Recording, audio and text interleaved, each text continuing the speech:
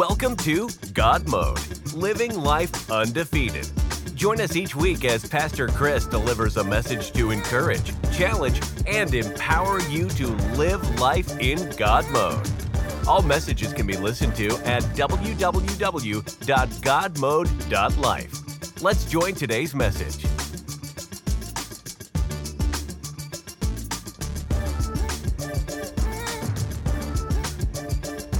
Hey everybody, thank you so much for tuning into God Mode. I am so grateful for everyone that listens each week. It's just kind of a really big shout out to you. Hey, for all you that are listening in India, thank you so much. And across Europe and here in the United States, thank you so much. I so appreciate it that hopefully that God is doing something in your life. That's what God Mode is all about. Hopefully you're being encouraged, you're being challenged, and you're being empowered to live a life undefeated in God mode. And Jesus is that code.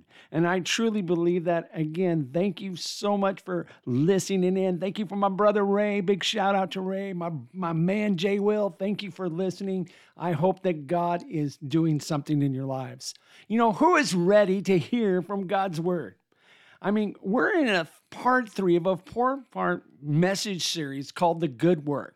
And I pray that this message would be encouraging to you, but we're actually going to start off with some things that could be a little bit difficult. The title of today's message is Standing Strong in the Face of Opposition. Here's what I hope that you'll understand.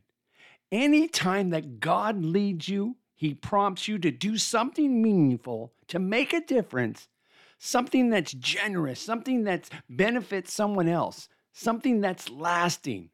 Unfortunately, you can expect some opposition. You can count on obstacles. You can expect on spiritual resistance to come and to try to slow down your work. If you look at the stories in the Bible, Adam and Eve are serving God, and the evil servant comes, right, to resist them, to distract them from God's will. Moses had Pharaoh, who was an enemy, right? David had Goliath. Going to the New Testament, Jesus had Herod, the Pharisee, the Jewish leaders, the devils, the demons, all the haters went on and on. Batman had Joker, right? It was that kind of thing. Nehemiah, the person that we're looking at, he had Sanballat and Tobiah and others who opposed his work. So today you might be listening for the first time and you don't know the backstory. You've missed the previous 2 weeks. So let me kind of give you the story here. Nehemiah was this ordinary guy who was a cupbearer or a servant to the king of Persia, right? He heard about the plight of his people, maybe 1,000 miles away or so, who were in a horrible situation because they had been and their city had been destroyed by the Babylonians. So his heart was breaking for his people, and he realized somebody's got to do something about this, and it might as well be me. He seeks God, he asks favor from God, he approaches the king, may I go back and rebuild the city? It's a fascinating story of a spiritual journey and a heart of leadership of an ordinary guy who believed that God could use him to do something that hadn't been done before. You can read the details in the book of Nehemiah, and I wish we had time to go over them, but we want to get into today's message because he went back and he started rebuilding the gates before rebuilding the walls. And you can read about this, and he was leading a group of people to rebuild the sheep gate, the fish gate, the valley gate, the horse gate, the water gate, the dung gate. I'm not making these up. These are in your Bible. You should read them. The water gate and the dung gate. You know, I want to live by the fish gate, not the dung gate, but that's just me. What's crazy is he was inspiring these other ordinary people to come along and do this work.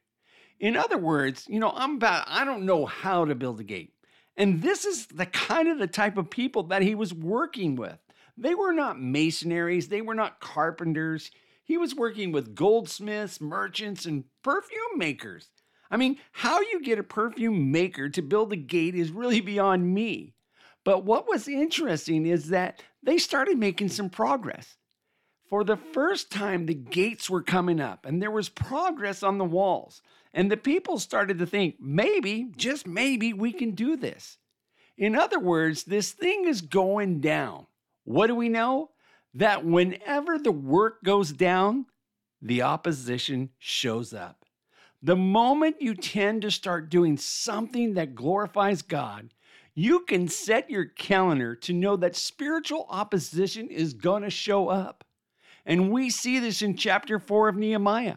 We'll start in verse 1 as we watch as he has all of this opposition. Scripture says this: when Sanballat heard that they were rebuilding the wall, he's a bad guy. He became angry and he was greatly incensed. So what does Sanballat do? He ridiculed the Jews. And in the presence of his associates and the army of Samaria, he said, "What are those feeble Jews doing?" Now, what you may not understand just from our English translation, the word feeble from the Hebrew text, it actually means like a flower that was chopped off. That's what it means. It means a flower that is now dead. What he is saying, feeble, he's saying they're hopeless, they're lifeless, they have no chance of rebuilding these walls. What are these feeble Jews doing? Then he says, will they rebuild and restore the wall? Will they ever offer sacrifices? Will they finish in a day? Can they bring the stones back to life from those heap of rubbles burned as they are? Then Tobiah the Ammonite, he joins into this berating party. Tobiah, who was at his side, says, "What are they building?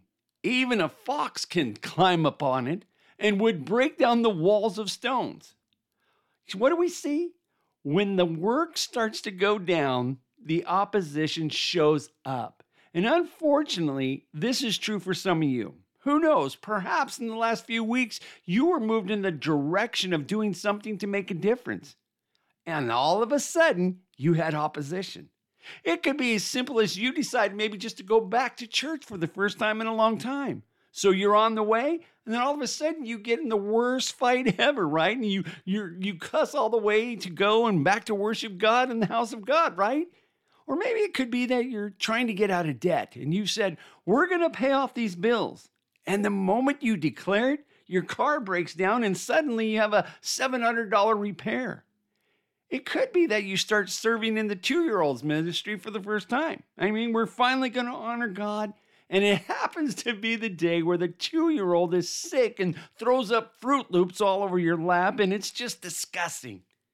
Maybe it could be that you want to do something and you tell somebody close to you, "This is what I believe that God is calling to me to do."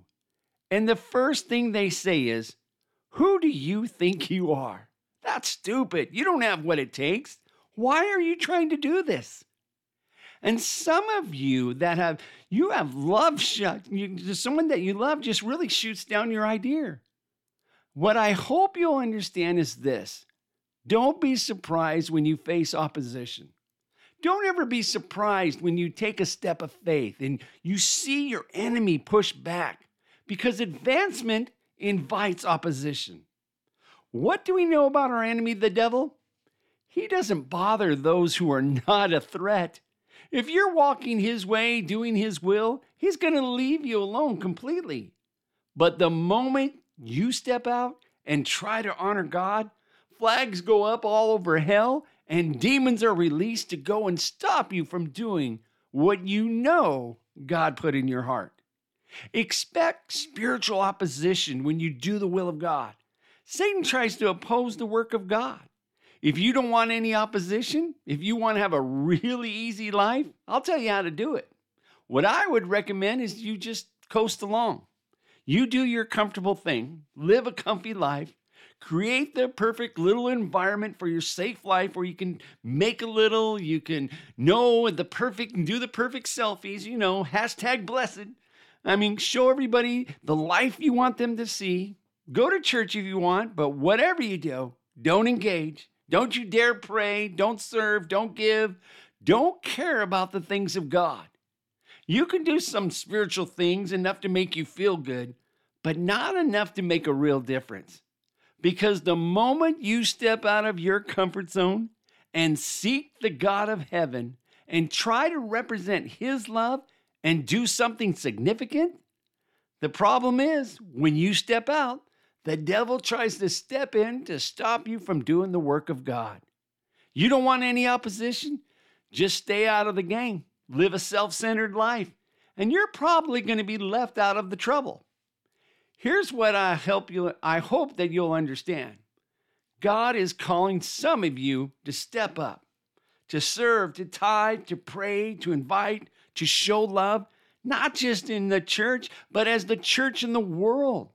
And the moment you do, you will face opposition. You will have critics and haters, critics and haters. I always say the loudest boos come from the cheapest seats, but that's just my opinion. Nehemiah steps up, and Sanballat and Tobiah come and try to tear him down. How do you respond to critics? How do you respond to haters, to the naysayers, and to the doubters? The answer is, most of the time, you don't. Let me be very clear. Most of the time, you don't. Notice what Nehemiah doesn't do. He doesn't respond. He doesn't answer. He doesn't defend. In fact, what I hope you'll understand in your response isn't going to convert your critics. The only thing a response does is it validates the critics. I always say this, when you acknowledge your critics, you actually give them power. They're not really that important if you don't respond. You ignore them and you keep doing the work of God. How do you respond? You don't. How often do I try to defend myself? A lot of times when things come up, I really try. Almost never. My goal is not to change critics. My goal is to do the will of God.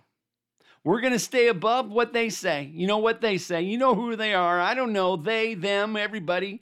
I mean, we don't know who they all are, but we know they. You know, somebody sitting in the basement typing away, they and them. We're going to stay above, and we're going to do the will of God. And let me just say, it's not easy when you step out and people start criticizing you. It's never easy to deal with haters, but it's even more difficult to deal from doubt from the people that love you, from those who are closest to you, who sometimes don't believe in what you're called to do. And this is what will happen for some of you.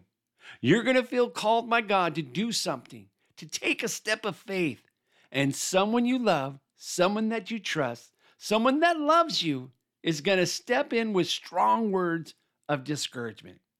Who do you think you are? You're not prepared for that. Don't sell yourself short. You should be doing something different. Don't be stupid. What do you think you are, right? What do you think you're doing? Oh, it's hard when the haters hate on you. It's even more difficult when the people closest to you that don't believe in what you're doing and what you're called to do. Here's what's going to happen. You're going to feel called to something. Maybe it's to foster, and someone's going to say, you barely handle those kids you've already got. Who are you to do that?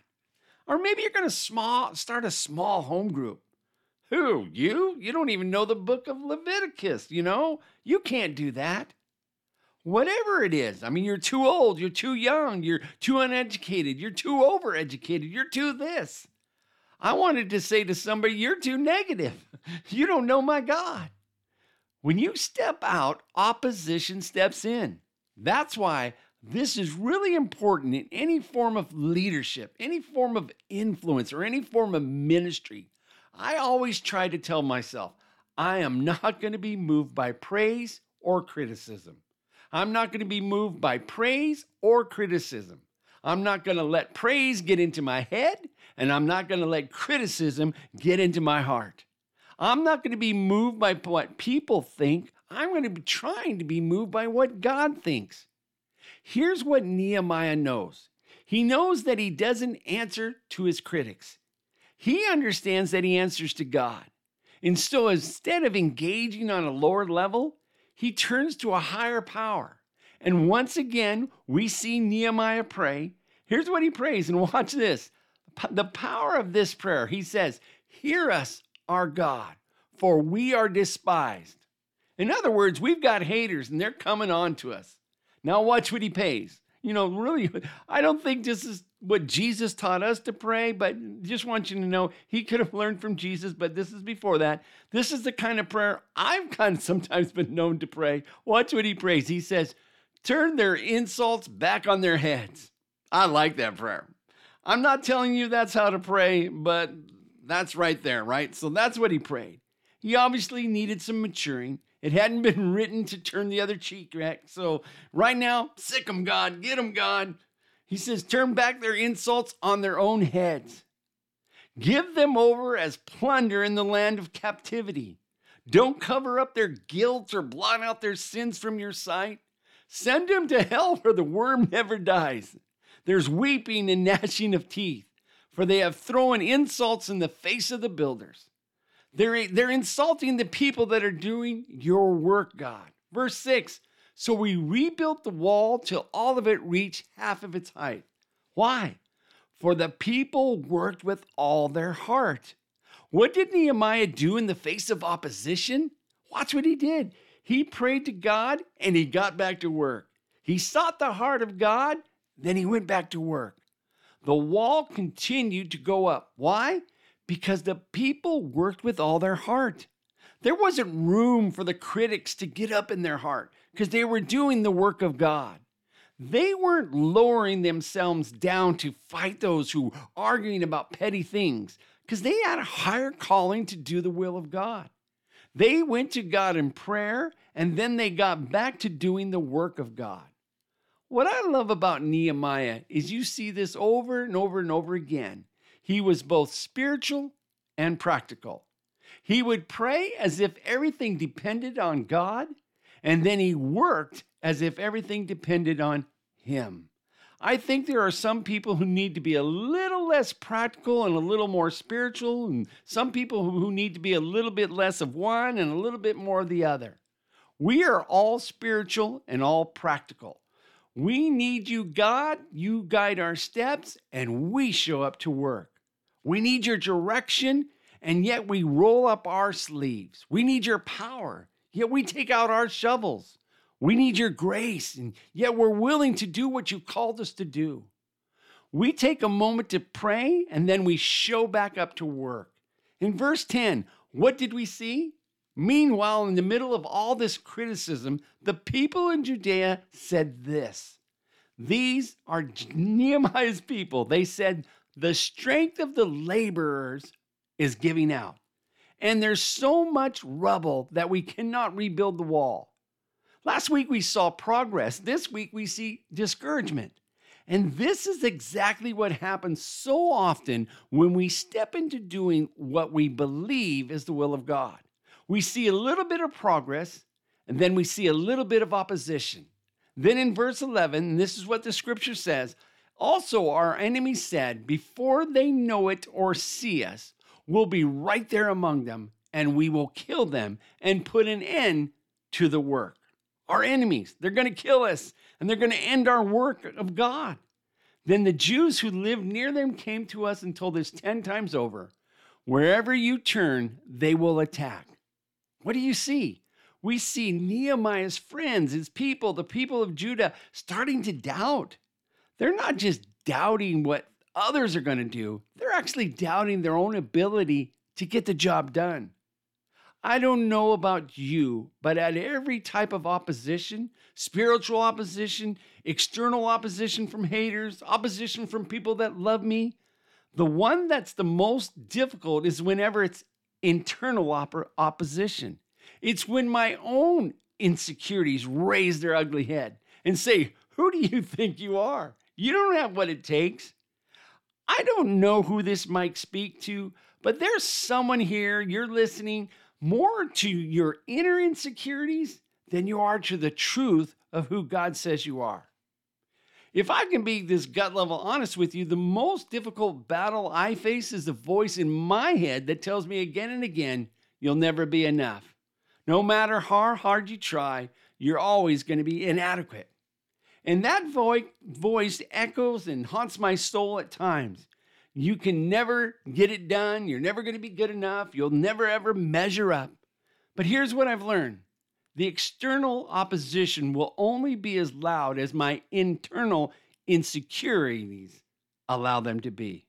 Let me say that again. The external opposition, whatever they say, the they sayers, will only be as loud as my internal insecurities allow them to be. That's why we rise above it. That's why we keep our eyes focused on Jesus, the author and the perfecter of our faith. That's why we don't look to the left or to the right or listen to whatever the lower would say. We keep our hearts higher. And this is exactly what Nehemiah does. Watch in verse 14 as Nehemiah hears the people. They're discouraged. They're giving up. They're giving out. They don't think it can be done. And Nehemiah says, after I look things over again, the leader in him, he's surveying the land. I stood up and said to the nobles, the officials, and the rest of the people, don't be afraid of them. Don't be afraid of the enemies. Don't be afraid of Sanballat and Tobiah and the evil voices. Don't be afraid of what they say. Why? Remember the Lord, who is great and awesome. What does Nehemiah do? He takes the focus off of himself and he puts it on God. He takes the focus off of the naysayers and he puts the focus back on God. And he's really saying, this isn't our battle. This battle belongs to the Lord. Our God is with us, our God is for us, and he will never leave us. He will never forsake us. We believe that all things are possible with our God. Greater is he that is in us than he that is in the world. We know that when we walk in, the power of God walks in with us. My focus is not on what they say. I remember the hand of my God. I remember when I prayed for months and months and months, and God granted the king favor and turned his heart to let me go. I remember the king provided both protection and provision. I remember what he blessed me to go out. I remember when God gave me favor with the people. I remember when there was nothing and the walls started going up. I remember that God provided it all, but God made it all possible. He said, remember the Lord your God. Can you imagine him standing before all the nobles and preaching some version of a sermon? Remember the goodness of our God. Remember our ancestors who were in Egyptian bondage and our God split the Red Sea and the people walked out on dry land. And when the enemies pursued, God closed up the sea and washed the enemies away. Do you remember when God led our people with fire by night and fed us with manna from heaven? Do you remember the goodness, the faithfulness of our God? What I'll do in my own life when the voice says, you're not good enough, when I'm about to preach and my faith is not that very high, I'll remember who I was before I trust. I'll remember the brokenness, the guilt, the shame, the sin. But as hard as I try, I couldn't pray. And I remember receiving a little green New Testament in the King James Version, which is really hard to read, with those these and thous. And I remember reading, by grace you are saved through faith, not by works. And I remember praying probably the most inappropriate, non-biblical prayer of salvation ever prayed in the history of the world, because nobody told me how to pray it, but it was from my heart. And I knelt down in my living room, one person, and I stood up different. And I remember miracles when God healed people that I prayed for, and God provided when I had nothing, and when God answered my prayers and healed my body. And I remember him bringing me this equally weird Jesus follower who happens to be so cute, and brought her into my life. And I remember miracle after miracle after miracle. So when I tell you our God can, it's because I've seen our God do. And if he's done it before, right, he can do it again. If he's done it for me, I know he'll do it for you. Remember the Lord our God, because when it gets tough, I promise you it will. You're going to need to think about something. And I know our God would rather you think about his power than those who hate his will. Remember the Lord our God. The greater the opposition, the greater the opportunity for our God to fight for you. You got a bad report right now, and you don't think there's any way. Remember, the greater the opposition, the greater the opportunity for our God to fight for you. The worse the report, the better the testimony. And God shows up and shows off. Remember the Lord our God, Nehemiah says in verse 14. Don't be afraid of them. Remember the Lord, who's great and awesome. Fight, people, fight, stand up. What we believe in the goodness of our God. Fight for your families, he says, your sons, your daughters, your wives, your home. Somebody out there listening, you need to hear that. Remember the Lord your God and continue to fight for your healing. Remember the Lord your God and continually to fight that you'll get out of debt. Remember the Lord your God and still fight for your marriage. Remember the Lord your God and fight for your children to find the freedom in Christ. Keep on fighting for that one child that needs a family. Keep on fighting for the unborn who can't fight for themselves. Keep on fighting for the victims that need healing and grace and hope, and treat them with dignity and honor and respect in a way that they may never have had before. Keep fighting for the lost who need to find hope in Christ. Whatever you do, something that matters, there will be a battle. You will face opposition. I tell myself all the time, if I'm not ready to face opposition for my obedience to God, I'm not ready to be used by God. So God, make me ready. God, help me know your calling. God, help me to do what you've called me to do. I don't have to be chosen by people when I'm called by God. Step into his will. Remember the Lord and fight. What do you do when there's something in the world that doesn't sit right with you on behalf of God?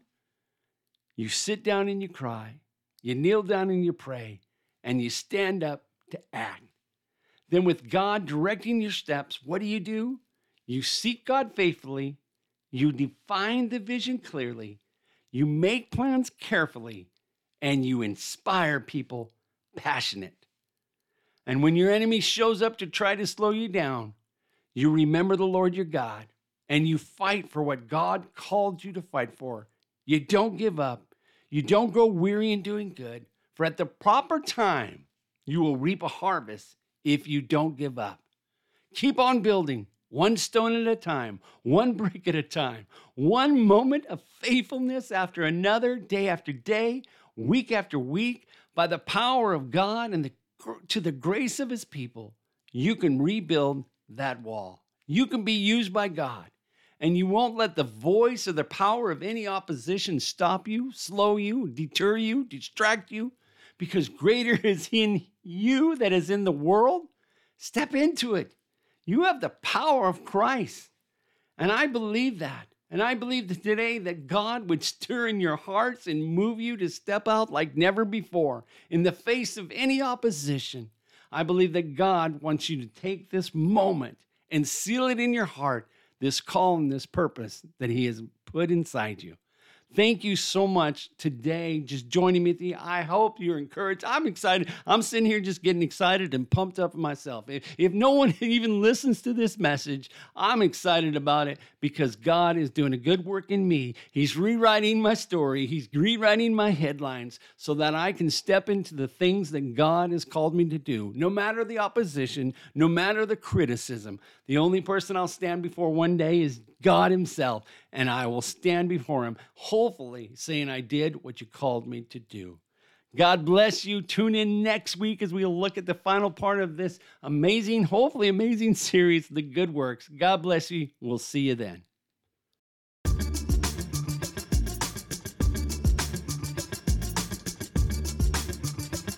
Thank you for listening to today's message.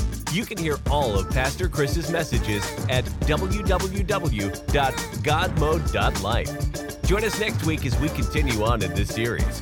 Please leave a review of this podcast at podchaser.com.